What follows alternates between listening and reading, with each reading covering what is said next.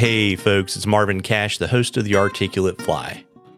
On this episode, I'm joined by my old friend Gustavo Hiebaum of Set Fly Fishing.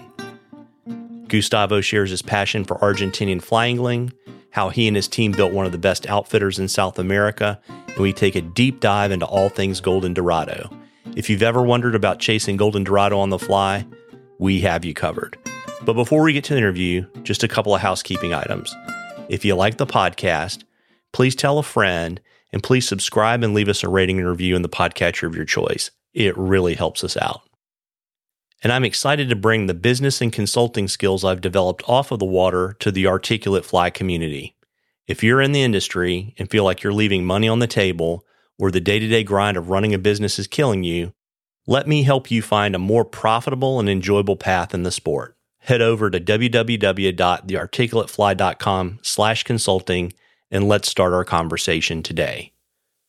Now, on to our interview. So, Gustavo, welcome to the Articulate Fly. Well, Marvin, thanks for having me, and thanks for all the buddies listening.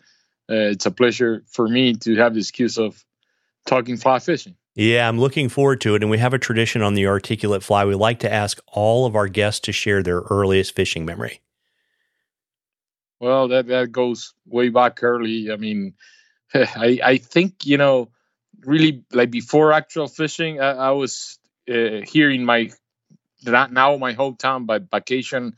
Back then, I was only 7 years old and was, standing in the front of a store, and I was begging my father to get me into, buy me some fishing gear. But the curious story, I really don't know where I got the fishing bag from, but my father was not an angler, and he never has been. I tried after later in the years to introduce him, but anyway, I have that desire of get myself into fishing and connect with, so we were here in San Martin on a family vacation. I really begged my father to get that gear for me. Only 7 years old. This long story short, a week later in a several week vacation here in the area of the Lake District in northern Patagonia, I was sitting on a dock in the Lake Nahuel Huapi in the town of Villa Langostura, which is only a couple of hours south of San Martin.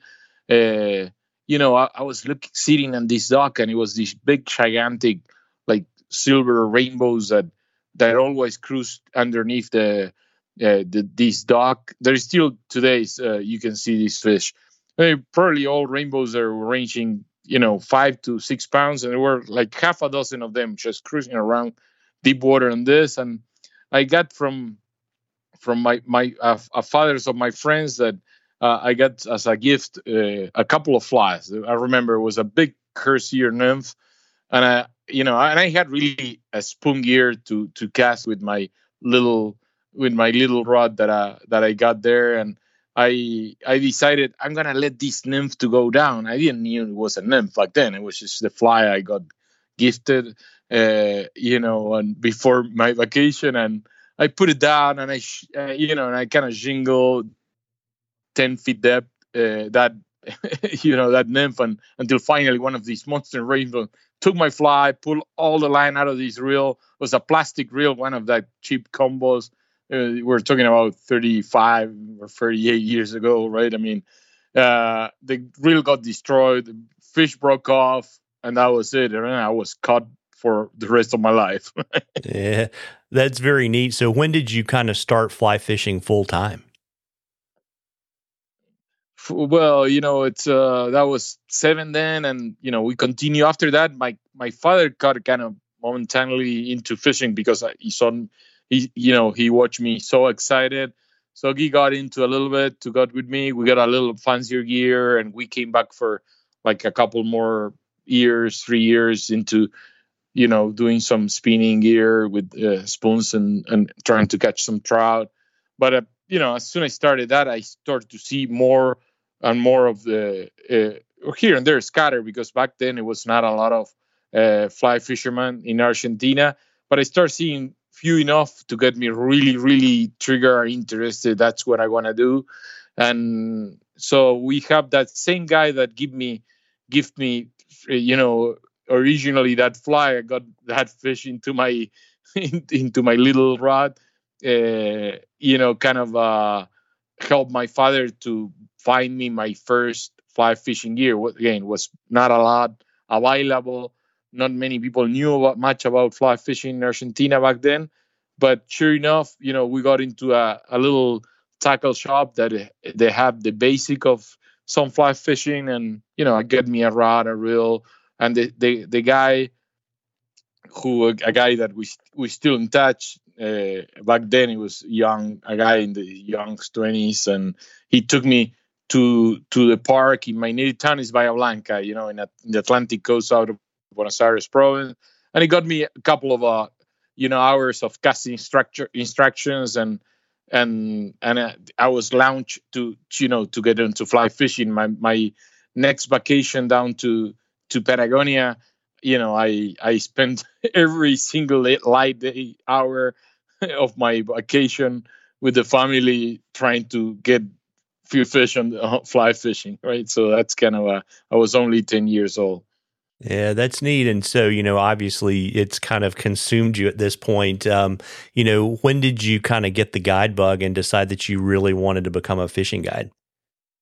Well, that drug that it was the first, what I just, told you, it got keep on growing, right? Like significantly. And I was a teenager, and I could only think about fishing when I was spending my days in school in my native town on the Atlantic coast. I could only count days, typically the first week in December when the summer break start.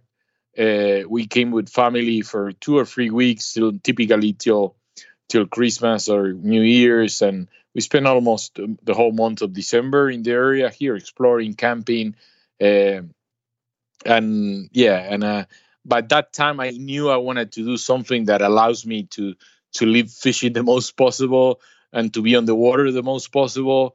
And I saw there was people that dedicated to take other people fishing, and it was guiding, and it was kind of a starting to grow thing. So yeah, I probably was 15 or 16 when I said to myself I wanted to spend my life, taking people fishing, and I don't know how it's gonna work or how this is, but I'm gonna find out. And that's self inspiration into my desire of staying near the water that early in time in life, right? Yeah. And so how did you break into the guide game? You're 15, 16 years old. You're like, I want to do this. How did you get your first job? Well, it's it's another interesting story. Kind of go together with the start of the early stages of what the company is, because as soon as I got off high school, I was in college, but I had enough time in the summer break to continue to come to the area, and I wanted to get a job as a guide for that summer break, and I went and knocked like a lot of doors and talked to a lot of people. The truth is, the industry of fly fishing and guiding, and especially international travel destination, because back then the market of local anglers that would hire a guide was almost non-existent, right? So the only alternative to be guiding were coming to Argentina in search of that trip of lifetime. So I wasn't really getting any opportunities. It was a way smaller industry of what's today, and so I told myself, okay, if I'm not gonna, I want to be a guy, and I want to do this seriously for my life. So I said I'm gonna start getting my own clients, so I can be able, I'm gonna be able to guide, and that's kind of the beginning of everything. And I was my first days of guiding career. It was for the early stages of what we do right now. Already getting my own clients and trying to set up a trip for people that were internationally visiting Argentina for getting into fly fishing. So Yeah, that's neat. So you basically had to build your own job, right? I create that that own shop for me because it was just not the opportunity out there, right? I mean, it's so different today. Like it's the kids that at first got a whole information available, and they can go and learn as quick as they want, and the effort they put is everything is out there to learn. But then they right away, early in life, they get guiding opportunities, and they can get a great job very young. It was way different back then. It took me it took me a long time to build like enough days to be able to go out and have enough clients to be guiding for long days in a row, right? So to say. Yeah. And interesting too, right? Because it sounds like you didn't, it's not like people that are here in the States that maybe go out to like Wyoming or Montana or Colorado and they have all these people kind of showing them the ropes. It sounds like you kind of had to teach yourself how to be a guide.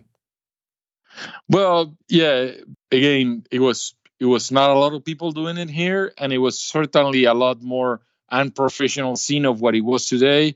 The truth is, when I got the first clients, I wanted to take them into fishing. I really didn't want know or have any formal training of how to do that. It was just a long road of learning from their own experience and listening actually to a lot of my clients to see how things supposed to look like or what the service it was the desire expected to get for an angler coming for an outing. And so yeah, it was a long curve of learning process that that it was accompanied with a lot of desires to do it right.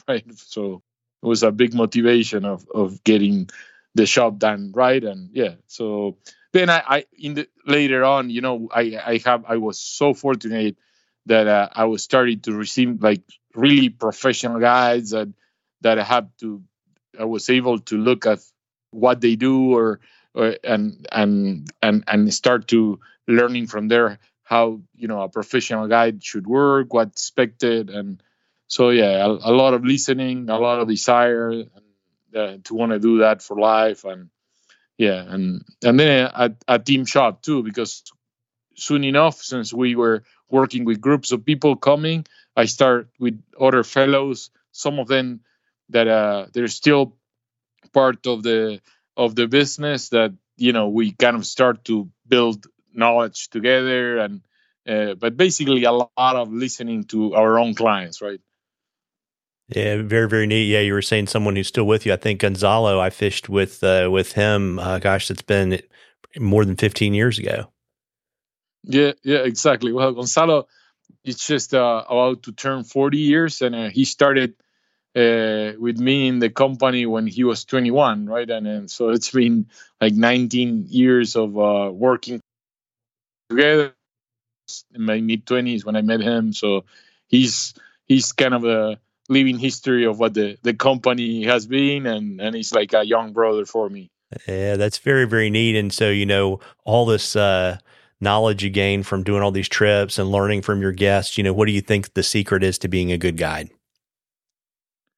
Well, I still repeat that to my team all the time, and when I interview a person that is a candidate to become a guide, first that you got to do is to love being out there, and to be in the nature, to be in the river, in the water, and then to just to plainly love fishing and be fishing your passion, right? And then the second, but equally as important, you gotta love people. You gotta be able to enjoy, see people achieving a progress or learning something new, this new trick, or getting his first fish on dry fly.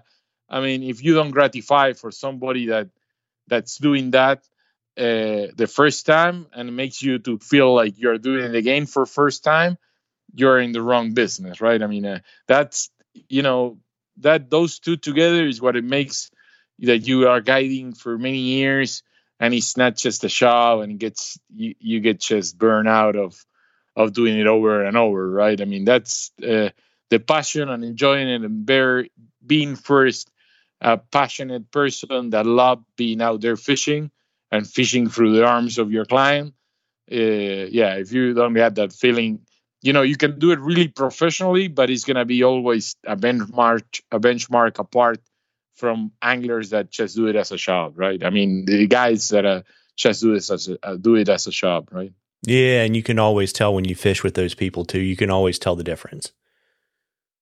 Yeah, I always tell my guys, you really want to have more desires of catching that fish than your own client, right? I mean, you're really gonna, if the guide is looking at the clock to finish the day instead of telling the client, let's try one more cast in that pool, it's something wrong, right? I mean, also I mean, it doesn't need to be that serious too, right? I mean, I tell my guys all the time too. If I don't hear laughs on that boat that is next to me, it's something wrong on that boat, right? I mean, so it's all about having fun, and you gotta keep on focus on that. I mean, and it will also different. Thanks God that everyone will find the happiness of a fishing outing in a different way, right? But that's our job as a guide, right? To find out what's gonna make our client happy, our guest, to really enjoy the full experience. I mean, and trying to recreate, right, or to deliver and be a facilitator of that good day on the water. Yeah, absolutely. And Gustavo, what do you think is the biggest misconception people have about the life of a fishing guide? Well, it's the easy thing if people we get tell like, wow, how beautiful your office is. I mean, you truly don't have any any concerns in life because you're doing what you love to do. Like any shop, right? I mean, it has this up and down, and you get all kind of people.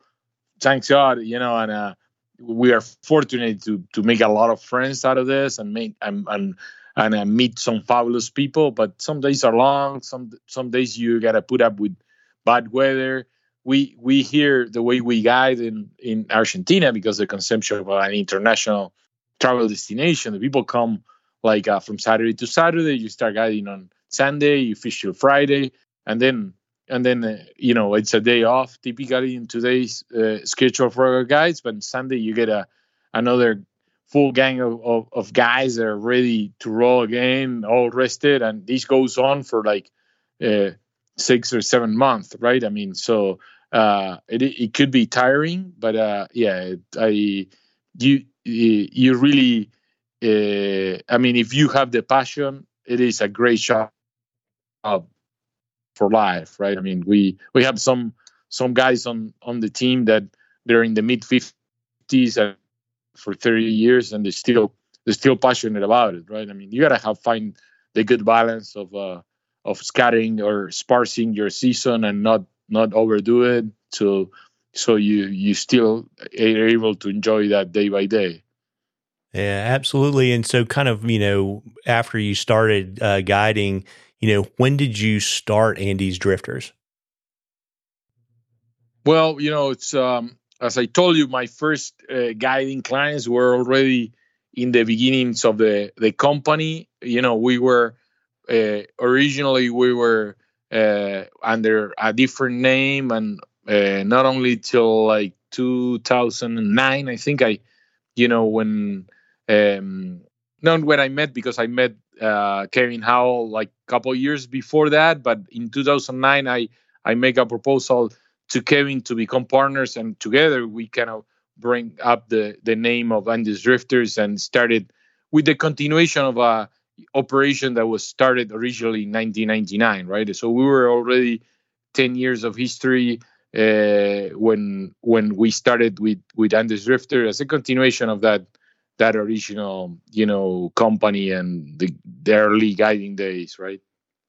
Yeah, that's neat. It reminds me, I'm going to have to go grab the fishing hat to get the original name of the company. It's been so long. I thought I had forgotten that Andy's Drifters was the second iteration of your company.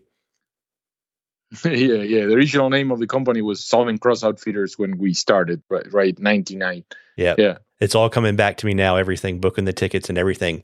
Um, and so for people that have never been to Patagonia, you want to kind of give them a feeling for kind of how the trout fishing is different from, say, fishing here in the United States in Montana or Wyoming.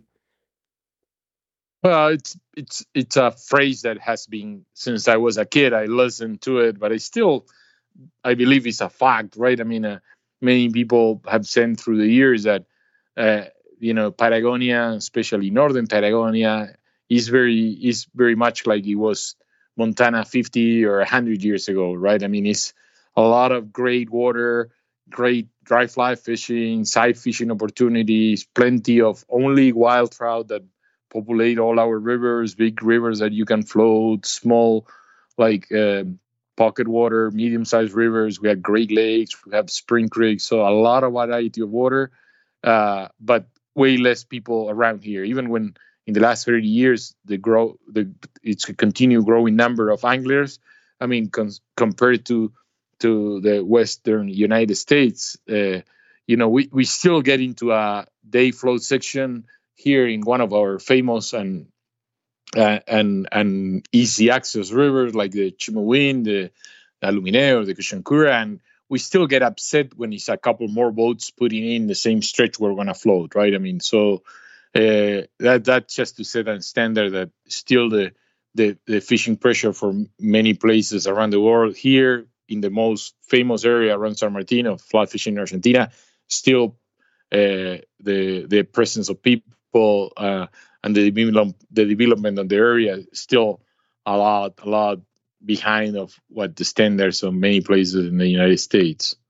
Yeah, it's funny you say that. While you were saying that, I was sitting there going through my head about when you talk to the shuttle drivers, like on the Madison, about how many shuttles they would run on a busy weekend, and you hear them talking about running like 60 or 80 shuttles.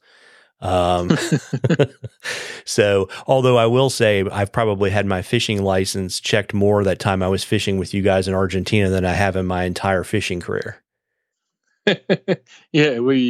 Our fishing rangers typically are active and into checking on people and going around. So we kind of proud the way that the fisheries are protected here. I mean, sometimes they do an important job. Yeah. Yeah. And so, we'll get to set in a minute, but, so Andy's Drifters was around for about 15 years, why don't you let folks know kind of how it evolved over that time period? Well, it's a long process, right? I mean, since from the original company into Andy's Drifter, we were basically an outfitter that was a guiding service. And we used to, and we still do prepare like trip itineraries to cover different fishery areas with different fishing styles in different parts of the season. And we make those packages that include everything. So the people coming from far have everything resolved, from lodging and meals and getting your fishing license, even supply gear when it was needed.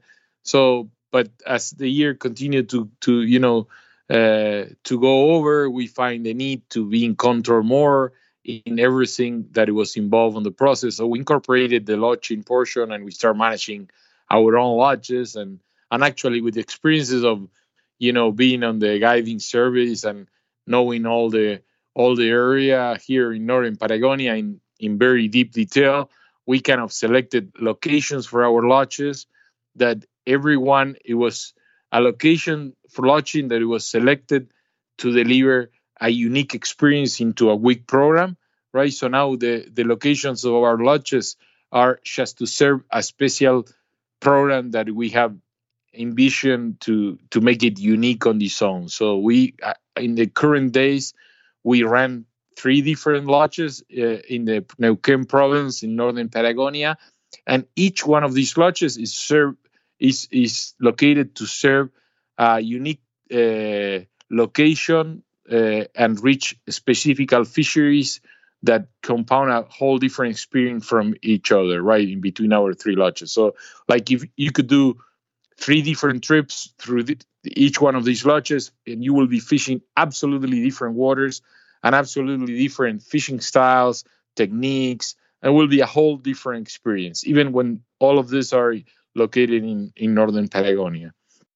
Then, back actually, a year after we started Andy's Drifters with Kevin, we went into a big exploratory in Argentina for Dorado.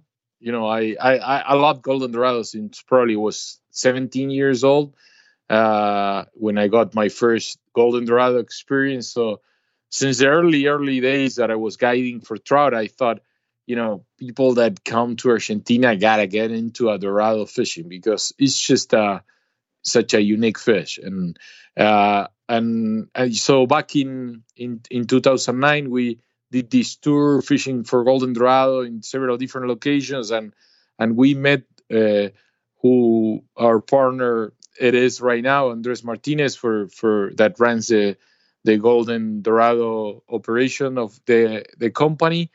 So we incorporated another portion of operation, a whole different team, and a whole different set of guys that are specialty fishing for golden Dorado.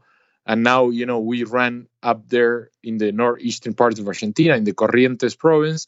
We ran 3 different lodges with the same concept, properties that have been in place to, for any specific experience in each one of the different fisheries that they are near from. Yeah. Yeah, very, very neat. And so, so you did that exploratory trip kind of in the late 2000s. What made you decide within the last year or so that you wanted to merge with Piranha on the Fly? Well, really, when we met our partner, then they were just, actually, it was kind of, a very spontaneous kind of build up, because when we met, they were guiding in the native town near Rosario, a lot closer from Buenos Aires. And it was one day outing we did with them after fishing with 3 different Golden Dorado operations that we really didn't like, or the people that we met was not the match that we were ambition with Kevin to partner with and to run an operation. And then we really met with Marcelo Calegaris, which was, it is for years has been partnered with Andres, and talking with them, said, I fish a lot on the Corrientes province and up there in what we call the upper Paraná River, and that's water is home for the largest Golden Dorados anywhere, right? And so we said, okay, but we you are the kind of person we want to partner with, and so we talk.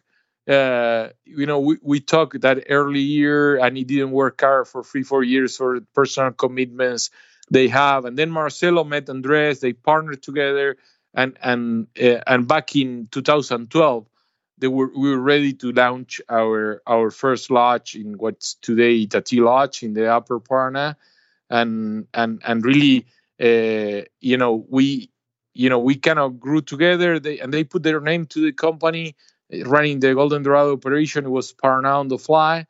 And as the thing continued to grow, we were working as a unity. We were in charge of letting international anglers know about the program, and we kind of transition of the know-how of how to run the business and build a team. And they were setting up the property, putting nice up there in Itatí Lodge, and really we were working as a unity for years, but with 2 different names. So it was very confusing for people to know, well, how's Andes Drifters related to Paraná on the Fly, and how we're going to communicate the uniqueness that we run all these kind of programs, but we have 2 different names. So really, we talked this for like several years, but when the pandemic hit and we were in the middle of lockdown, or right a week after we were locked down here in Argentina, we started with the brainstorming of what's the new name of the company. It gotta be, because we need an umbrella brand, a company name that represent all what we do and get us together. It was really a continuation of what we have been doing for the previous years, and that's where we decided to create Set Fly Fishing, what the company it is today, right? It was a continuation of what we've been doing since that day, right? Yeah, very neat. And, so, it's interesting. We talked about a little bit about this when we did the prep for the interview, but I was really kind of curious if you wanted to share with folks, why you think Dorado have become such a popular species for anglers to target on the fly. Well, I told you, I got really, really triggered and in love with Dorado when I was, almost a teenager. I was 17 years old. Dorado is it's such a unique species. A fish. I always tell people, imagine a fish that is geared up on his jaws to have the power of a shark and the speed of striking as only a barracuda can do. The Dorado, you see the big head and big jaws. They are designed to eat on sabalo. That's their main prey. And sabalo is a vegetarian fish that eats algae and debris from the bottom of all the fisheries where are habitated for Dorado. And this sabalo is it's not just a fry or a prey fish. It's really, it's a prey for Dorado, but they get up to 4, 5, 6 pounds, right? So they are big fish. And the Dorado can get into a sabalo that is 5, 6 pounds and trim it in half in couple of seconds, right? I mean, you actually sometimes you see them hunting in team into schools of sabalos and rip them between two dorados, ripping apart into half the fish and blood is on the water. Uh, and they when they decide to strike, they are so in charge. They are the apex predator in the system that sometimes they eat each other or a juvenile or a smaller version of themselves, right? I mean, it commonly happened that you hook into a 5-6 pound dorado and another fish that is 25, 20 pounds come and eating half the dorado you have on, right? I mean, that's how much they are in charge on that system, right? I mean, and it is such a the way they take the fly. I mean, I tell people is dorado is not super technically demanding, but is mentally demanding. It's a game of focus, right? Every strip that you're gonna take and pull your line, you gotta be focused on when you move the hand to grab the next chunk of line to strip it in, because they're gonna come as a gold lightning. You're gonna see we fish for Dorado, 95% on floating line, and you see the fish coming from an ambushing, hiding position. It's just a golden light that grabs your line and just take it out of your hand. So every strip you gotta keep on focus, and they're gonna happen when you're not expecting it, and you gotta keep your rod low because this is a strip set. It's pretty much a lot like a saltwater fish, right? I mean, even when it's a freshwater species in a freshwater, river systems, but it really undescribable. It's just comparable to nothing else. Yeah, it's an addictive game. I always prevent people. The problem with Dorado is once you try it, you're gonna fish it for many many trips. So if you are not willing to do that, don't not even come try it. And so if you're trying to basically imitate a 4 to 6 pound bait fish, what do the tackle and tactics look like when you target Dorado? Well, how you're gonna imitate a 6 pound fish, right? There's no way, right? I mean, I like to start describing the Dorado for their feeding behavior and the way they feed, because that kind of set apart the Dorados and a species. It's not an easy fish to catch, especially when you are going into sizes that go over 8 or 10 pounds, right? I mean, a 8-10 pound fish is when a Dorado reaches to adult, right? When they're in juvenile or a smaller size, in 2 to 4 pounds, they need to be more aggressive and continuously feeding. That what a riffle rainbow will do, right? I mean, they're eating all the time.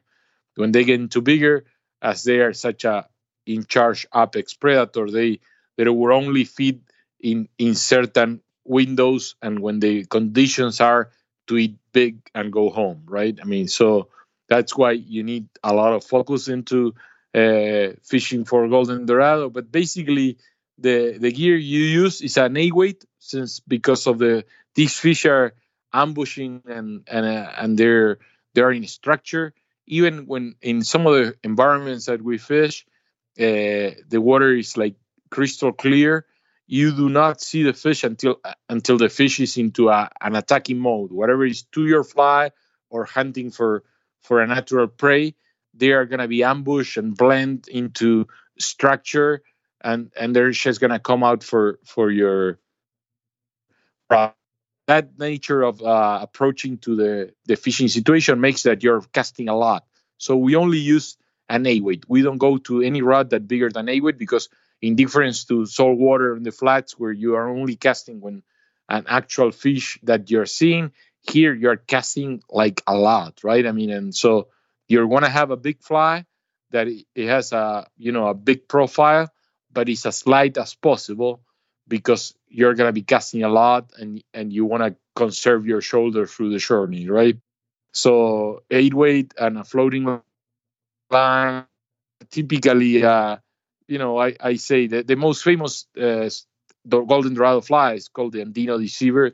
The typical Andino deceiver, it was designed to be fishing in the lower sections of the Paraná, where the water is dirtier than any of the fisheries that we fish. So it had that original Andino deceiver has a very thick color of mother head with a lead eye.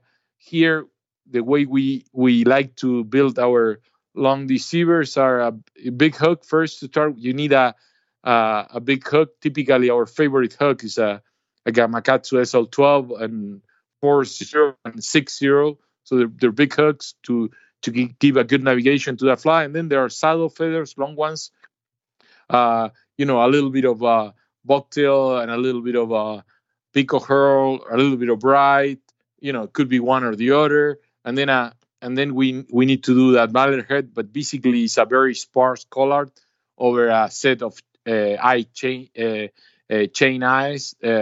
So it's very very light. Doesn't have any added weight. It's heavy for the big hook and a little bit balanced on the head for these eyes of chain, and that's the typical deceiver that we will use. Typically up to 6 or 8 inches long, so long fly, but easy to cast, loads very little water. We don't use that typical big musky streamers that load a lot of water because we're gonna be casting a lot, and yeah, that's a typical deceiver. We use in some of our fisheries we use a lot of surface patterns like mices and large crease flies or T-walks with foam heads that are kind of sort of popping or giving the trace on the surface of the water.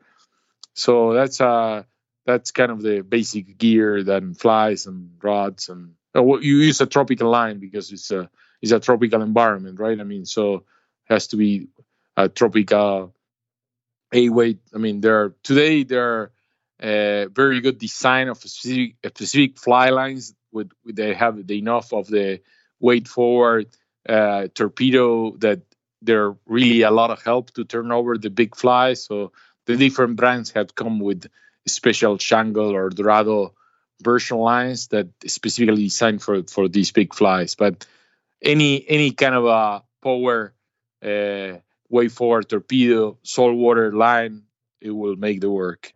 Got it. And so, you made it really clear we're going to be casting a lot, but, what does a typical day fishing for Dorado with Set look like?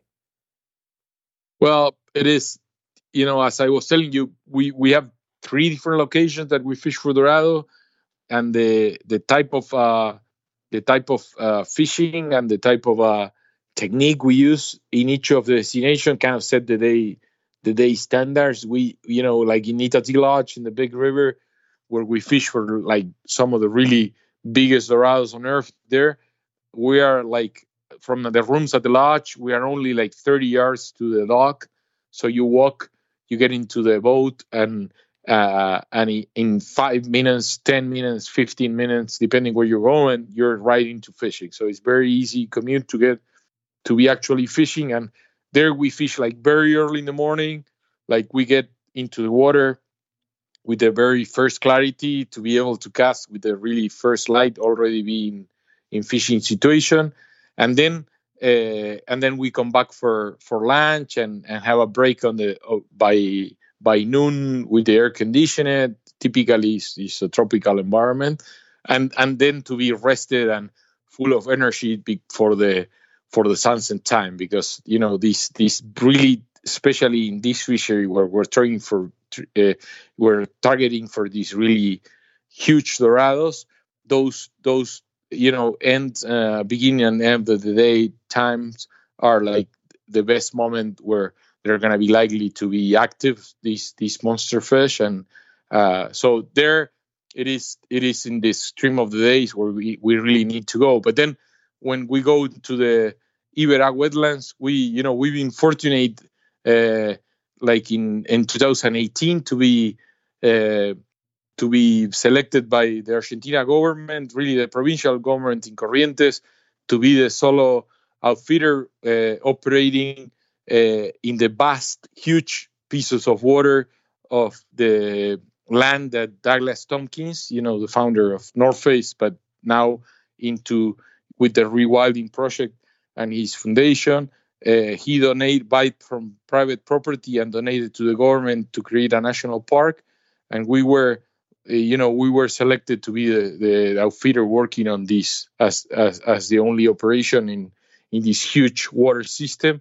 Here you get into an access and go into a very integrated set of channels and lagoons and go deeper and deeper in the system. So we go out there for an outing all day. We leave in the morning, whatever, 8:30 from the lodge, and we get in. Actually, we have stable camps and cabins that we have built inside the reservation. And so you go out for 2 or 3 days of fishing, overnighting inside on the deep part of the wilderness and with no human presence. So very different one destination from the other. And this past year, we have added the third destination at Chetu Cabaña Esteros, which is another wetland system, but this is a spillover ramification of the Paraná, the middle Paraná River section, and it's over 100 miles of water that gets filtrated into this floodplain area that is called the Isoró wetlands. We have located Chetu Cabaña Estero right in the heart of the Isoró wetland, which is by nature a big nursery area for Dorado. I don't know if, I'm going to tell you, I'm going to extend me a little bit, make a pause here and tell you a little bit of about the Dorado spawning system, because it will make sense up there in the to the whole story, right? Up there in the Itatí Lodge, the first of the destinations that I was telling you, it is the area where a big migration of Dorados coming from the whole Paraná system come in the late spring and early summer for spawn season. But the spawning, it really happens in a way that is only successful when there is a flooding or really high water level, because the Dorado, migrates and accumulates. First, it really, before the Dorado, is the Sábalo that is accumulating and coming together in the middle of the river. The Sábalo starts spawning. The way they spawn is on the middle of the river in the current. The female of the Sábalo gets kind of belly up and swims in circle, making a very low noise, like croaking of frogs, but lower. And the males of a Sábalo are kind of crossing their bellies and rubbing the bellies to stimulate the spawning. After we've seen this happening, we're talking, the concentration of fish is just phenomenal. It's kind of like millions and millions of individuals. We're seeing this spawning of Sábalo happening for like 2 miles length of the river per probably over half a mile of wide. The Paraná is the fourth largest flow of water in the entire world, right? So it's twice the Mississippi. It's across sometimes 4 miles. So this huge mass of fish spawning in the middle of the river. And after we've seen this for a day happening, the Dorado starts spawning on the perimeter of that, right? And sort of the same deal. Like the female Dorado makes like a whale. The really big Dorados are females, and the males are smaller. So these female Dorados are coming out of the water like a whale, kind of have their body out of the water, and you see 2 or 3 big male Dorados are rubbing their belly again, like to stimulate that spawning. And it's funny because while they're their first and main target for food, when this is happening, you don't see Dorados that are crashing into Sábalos that are so vulnerable in that situation, right? It is like something sacred is happening, and they respect each other. And the reason they're genetically designed to do it that way because of reason, right? I mean, they spawn, and the eggs of the Dorados are released, and when they hatch in the middle of the river, the fright of they really get released and inseminated in the middle of the river, but they need that flood level of water because they need to be drifted into the flood plains where they're going to hatch and they're going to be able to survive afterwards. So instead of having a spawning bed, they're going to have to be drifted out to the flooded areas of the side of the main river to be able to survive. And the curiosity, it is that the Dorado, when it hatches the egg, the fright of the Dorado has a beetling sac, like the trout has it, that it lasts for like 48 days. The beetling sac is the food reserve that allows the fish to survive without having to eat. In trout is 48 days. In dorado is 48 hours. So they need to be quickly in these flood plain areas because they're going to start eating on larvae and bugs and some small organism. But as early as like 2 or 3 weeks old, they're going to start eating on the fry of sábalo because they spawning on the same time. And as early as 2 weeks, they become their main food, right? I mean, and so coming back to the history, Isoro Wetland, our third lodge, is one of these floodplains, this big marsh area. It is a natural nurse for Dorado. So it has bazillions of Dorados that are growing in sizes between 2 to 5, 6, 7 pounds. And so that becomes the Chetuca Baniasteros, the ideal destinations for those that are breaking into golden dorado fishing to get into numbers and get trained with that strip setting. So every one of our destinations is a complete different environment. The fishing gets achieved with a very different technique and a whole different experience from each other. And because of the nature of the sometimes unpredictable or changeable conditions to the fishery, and because of the behavior of Dorado moving into the river system to different locations that sometimes is more or less available to be able to fly fish it, we have decided to design our week of fishing split between 2 of these 3 destinations. So we split the week in 3 days on one lodge and 3 days on the other, and we kind of make the call before the trip which one of the destinations we're going to fish to hit the best fishing conditions. So that's the uniqueness of our program. It haven't really been another golden dorado program in the market that has that degree of flexibility to chasing what's really fishing best on the available conditions of this region, right? Really interesting. And so do you predominantly fish to structure, or are there sight fishing opportunities as well?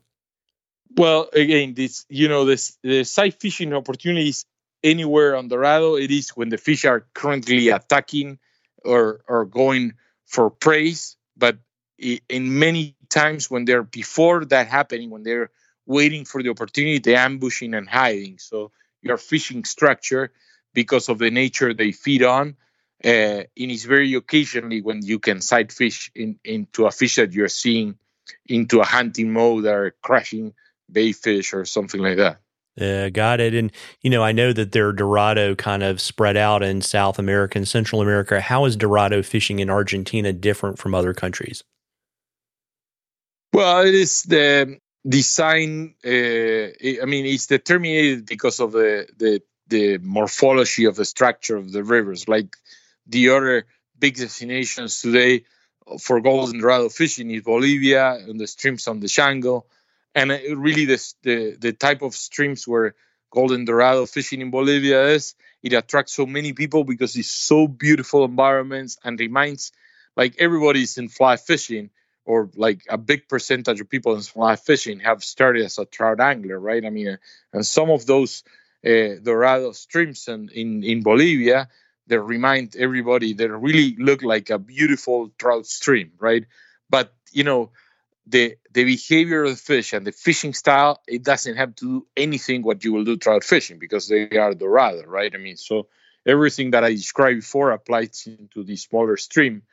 And the dorado, by nature, being that apex predator, it is a very sensitive fish that can perceive anything on a stream. When you translate that into a small trout-sized stream, it makes the fishing in those pristine, clear streams to be like super difficult. I mean, like the movement when you spook even the smaller bait fish or a school of sábalos, the dorado make you feel your presence because of the disturbance that you are creating on the environment. So that makes the fishing even more challenging when you get into the smaller streams, and also the nature of the mountain streams. It determines a lot of physical efforts because there are big rock boulders areas, and you gotta walk and hike from a pool to the next pool, right? I mean, all our fisheries and the 3 different locations that that we fish in Argentina are done from skiffs.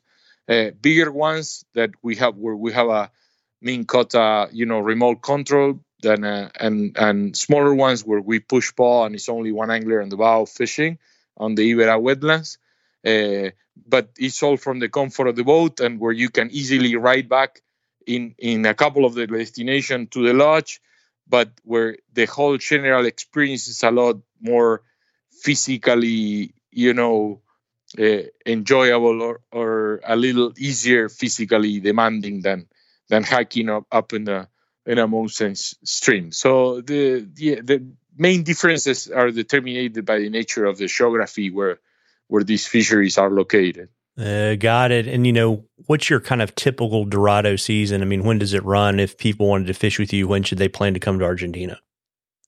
Well, it's because of the nature of the three locations that we fish. Really, we can fish for golden dorado year round, and really with good results. If you are going to ask me when is kind of the best time for all the fisheries combined, we really love to talk about the shoulder season.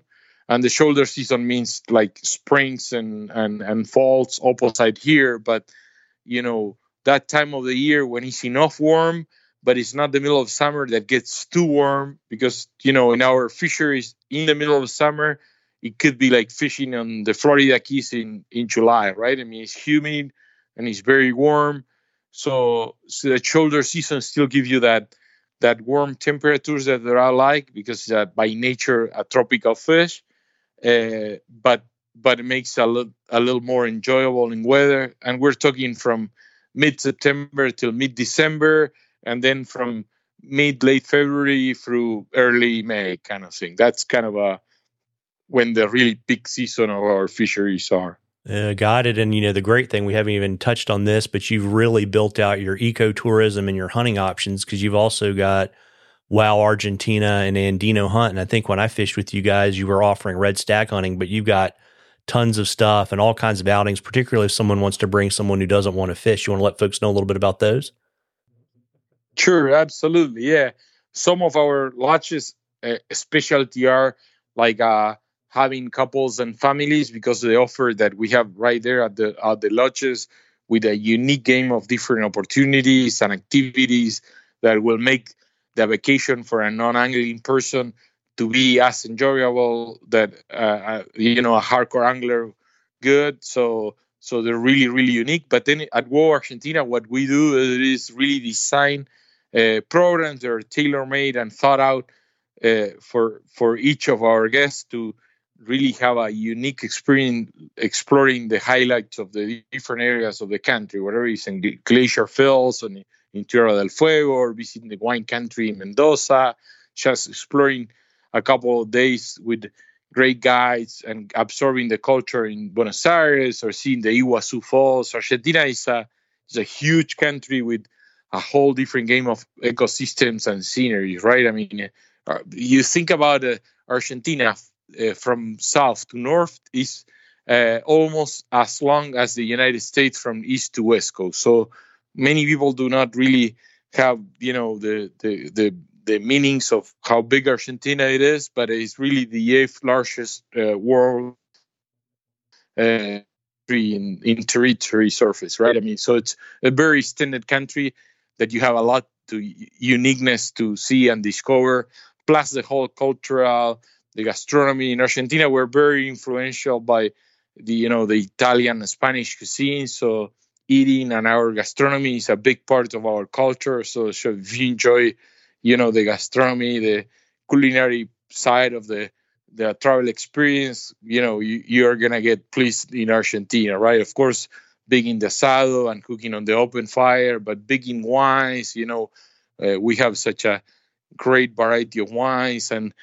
beside all these unique trips, we tried every one of our trips, whatever is golden dorado or trout, to be a culture and immersion, right? I mean, beside to expose you to really cool fishing opportunities, really we try to that fishing trip to be just more than just a great fishing trip, but that you get a little bit of that culture of the country from the food and the wine, but also by bringing entertainment in. And we have people that comes to dance tango on some of the folkloric music and play instrument and sing. And so we try to build on a lot of add-ons that makes the whole experience the whole trip entire experience, right? I mean, and so on the other side, as you mentioned, we right now we kind of up the game from we have been running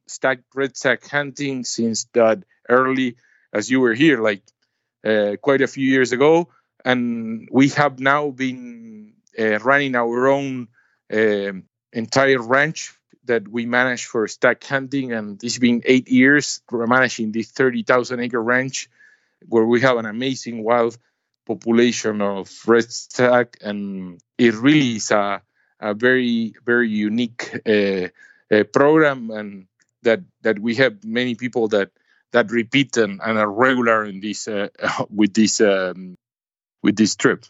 Yeah, and you've got waterfowl, you've got upland bird hunting, right, and you've got dove hunting too, right? Yeah, we right here in Patagonia where we do stag hunting, there's opportunity to quail hunt. We have Californian quail that is being introduced and they're wild here in the area for many decades, and then we set up opportunities to dove hunt and waterfowl duck hunting in other locations of Argentina and doves too. That we can put it together as an addition of any of our regular programs. Yeah, and it's great too, right? Because people have to remember that the seasons are reversed, and so if you really want to hunt, but you can't hunt in the United States, you can fly down to Argentina and hunt and fish. Yeah, absolutely. The opportunities are countless, and actually, we try to give the people excuse to come back to see us with different programs each time. So that's kind of the vision of what Set Fly Fishing and our other companies, are. Right? Yeah, very neat. And so if folks wanted to get more information about your trips and your other offerings, where should they go? Well, it is, you can reach us at our website at setflyfishing.com, or you can reach us and follow us on the social media platforms and Instagram, especially at Set Fly Fishing. Each one of the lodges have their own Instagram. And you're welcome to to get on the phone or meet us at one of the presentations. Right, we are gonna be, and we regularly are traveling across the United States and presenting at local shops and clubs. So everyone is welcome to come and talk about fishing. We always like that. Yeah, and I suspect we'll see you on the fly fishing show circuit in 2024, right? Yeah, absolutely. Yeah, we're already scheduled to do some of the biggest shows, all the same that we did last year. So we'll be in Jersey and Atlanta and Denver and Pleasanton, and we're working on a couple more that they're gonna be closed down on the next few weeks. So. Oh, very neat. And Gustavo, before I let you go this evening, is there anything else you'd like to share with our listeners? Well, I want to invite everybody that hasn't been for a visit in Argentina. We're very friendly country with a high degree of hospitality, a very influential for European culture. So don't be afraid. I mean, it's Southern Hemisphere, it's South America, but it's a very friendly country that will receive you with open arms, and where you will come to really build friends and memories for life. Yeah, and it's so easy to get to, like we talked about before. No jet lag, fly to Buenos Aires, transfer to the airport and fly south, and you're an hour ahead and you don't feel horrible. Yeah, absolutely. It's, as you said, it's an easy commute. It's a long flight, but it's overnight and it's no time difference. Plus, what we do, actually, we have this travel, agency department inside our own company that from the time that you start asking about what you can do, this time frame, what the program that you recommend, we're going to be a hand-on experience. We're going to assure you have a hassle-free experience through the time you leave your home till after the trip and getting back home. You're gonna be hands-on, accompany all the way in every single stage. Make it very, very easy. You can travel light. We can provide you gear. So make a whole full enjoyment experience. Very, very neat. And Gustavo, I really appreciate you spending some time with me this evening, and hopefully I'll get to see you on your upcoming trip to the States. Yeah, absolutely, Marvin. Thanks you for having me. It's always a pleasure to talk a little bit about history and fishing. So anytime. Thanks to all the audience. Yeah. Absolutely. Take care. Well, folks, I hope you enjoyed that as much as we enjoyed bringing it to you. Again, if you like the podcast, please tell a friend, and please subscribe and leave us a rating and review in the podcatcher of your choice. Tight lines, everybody.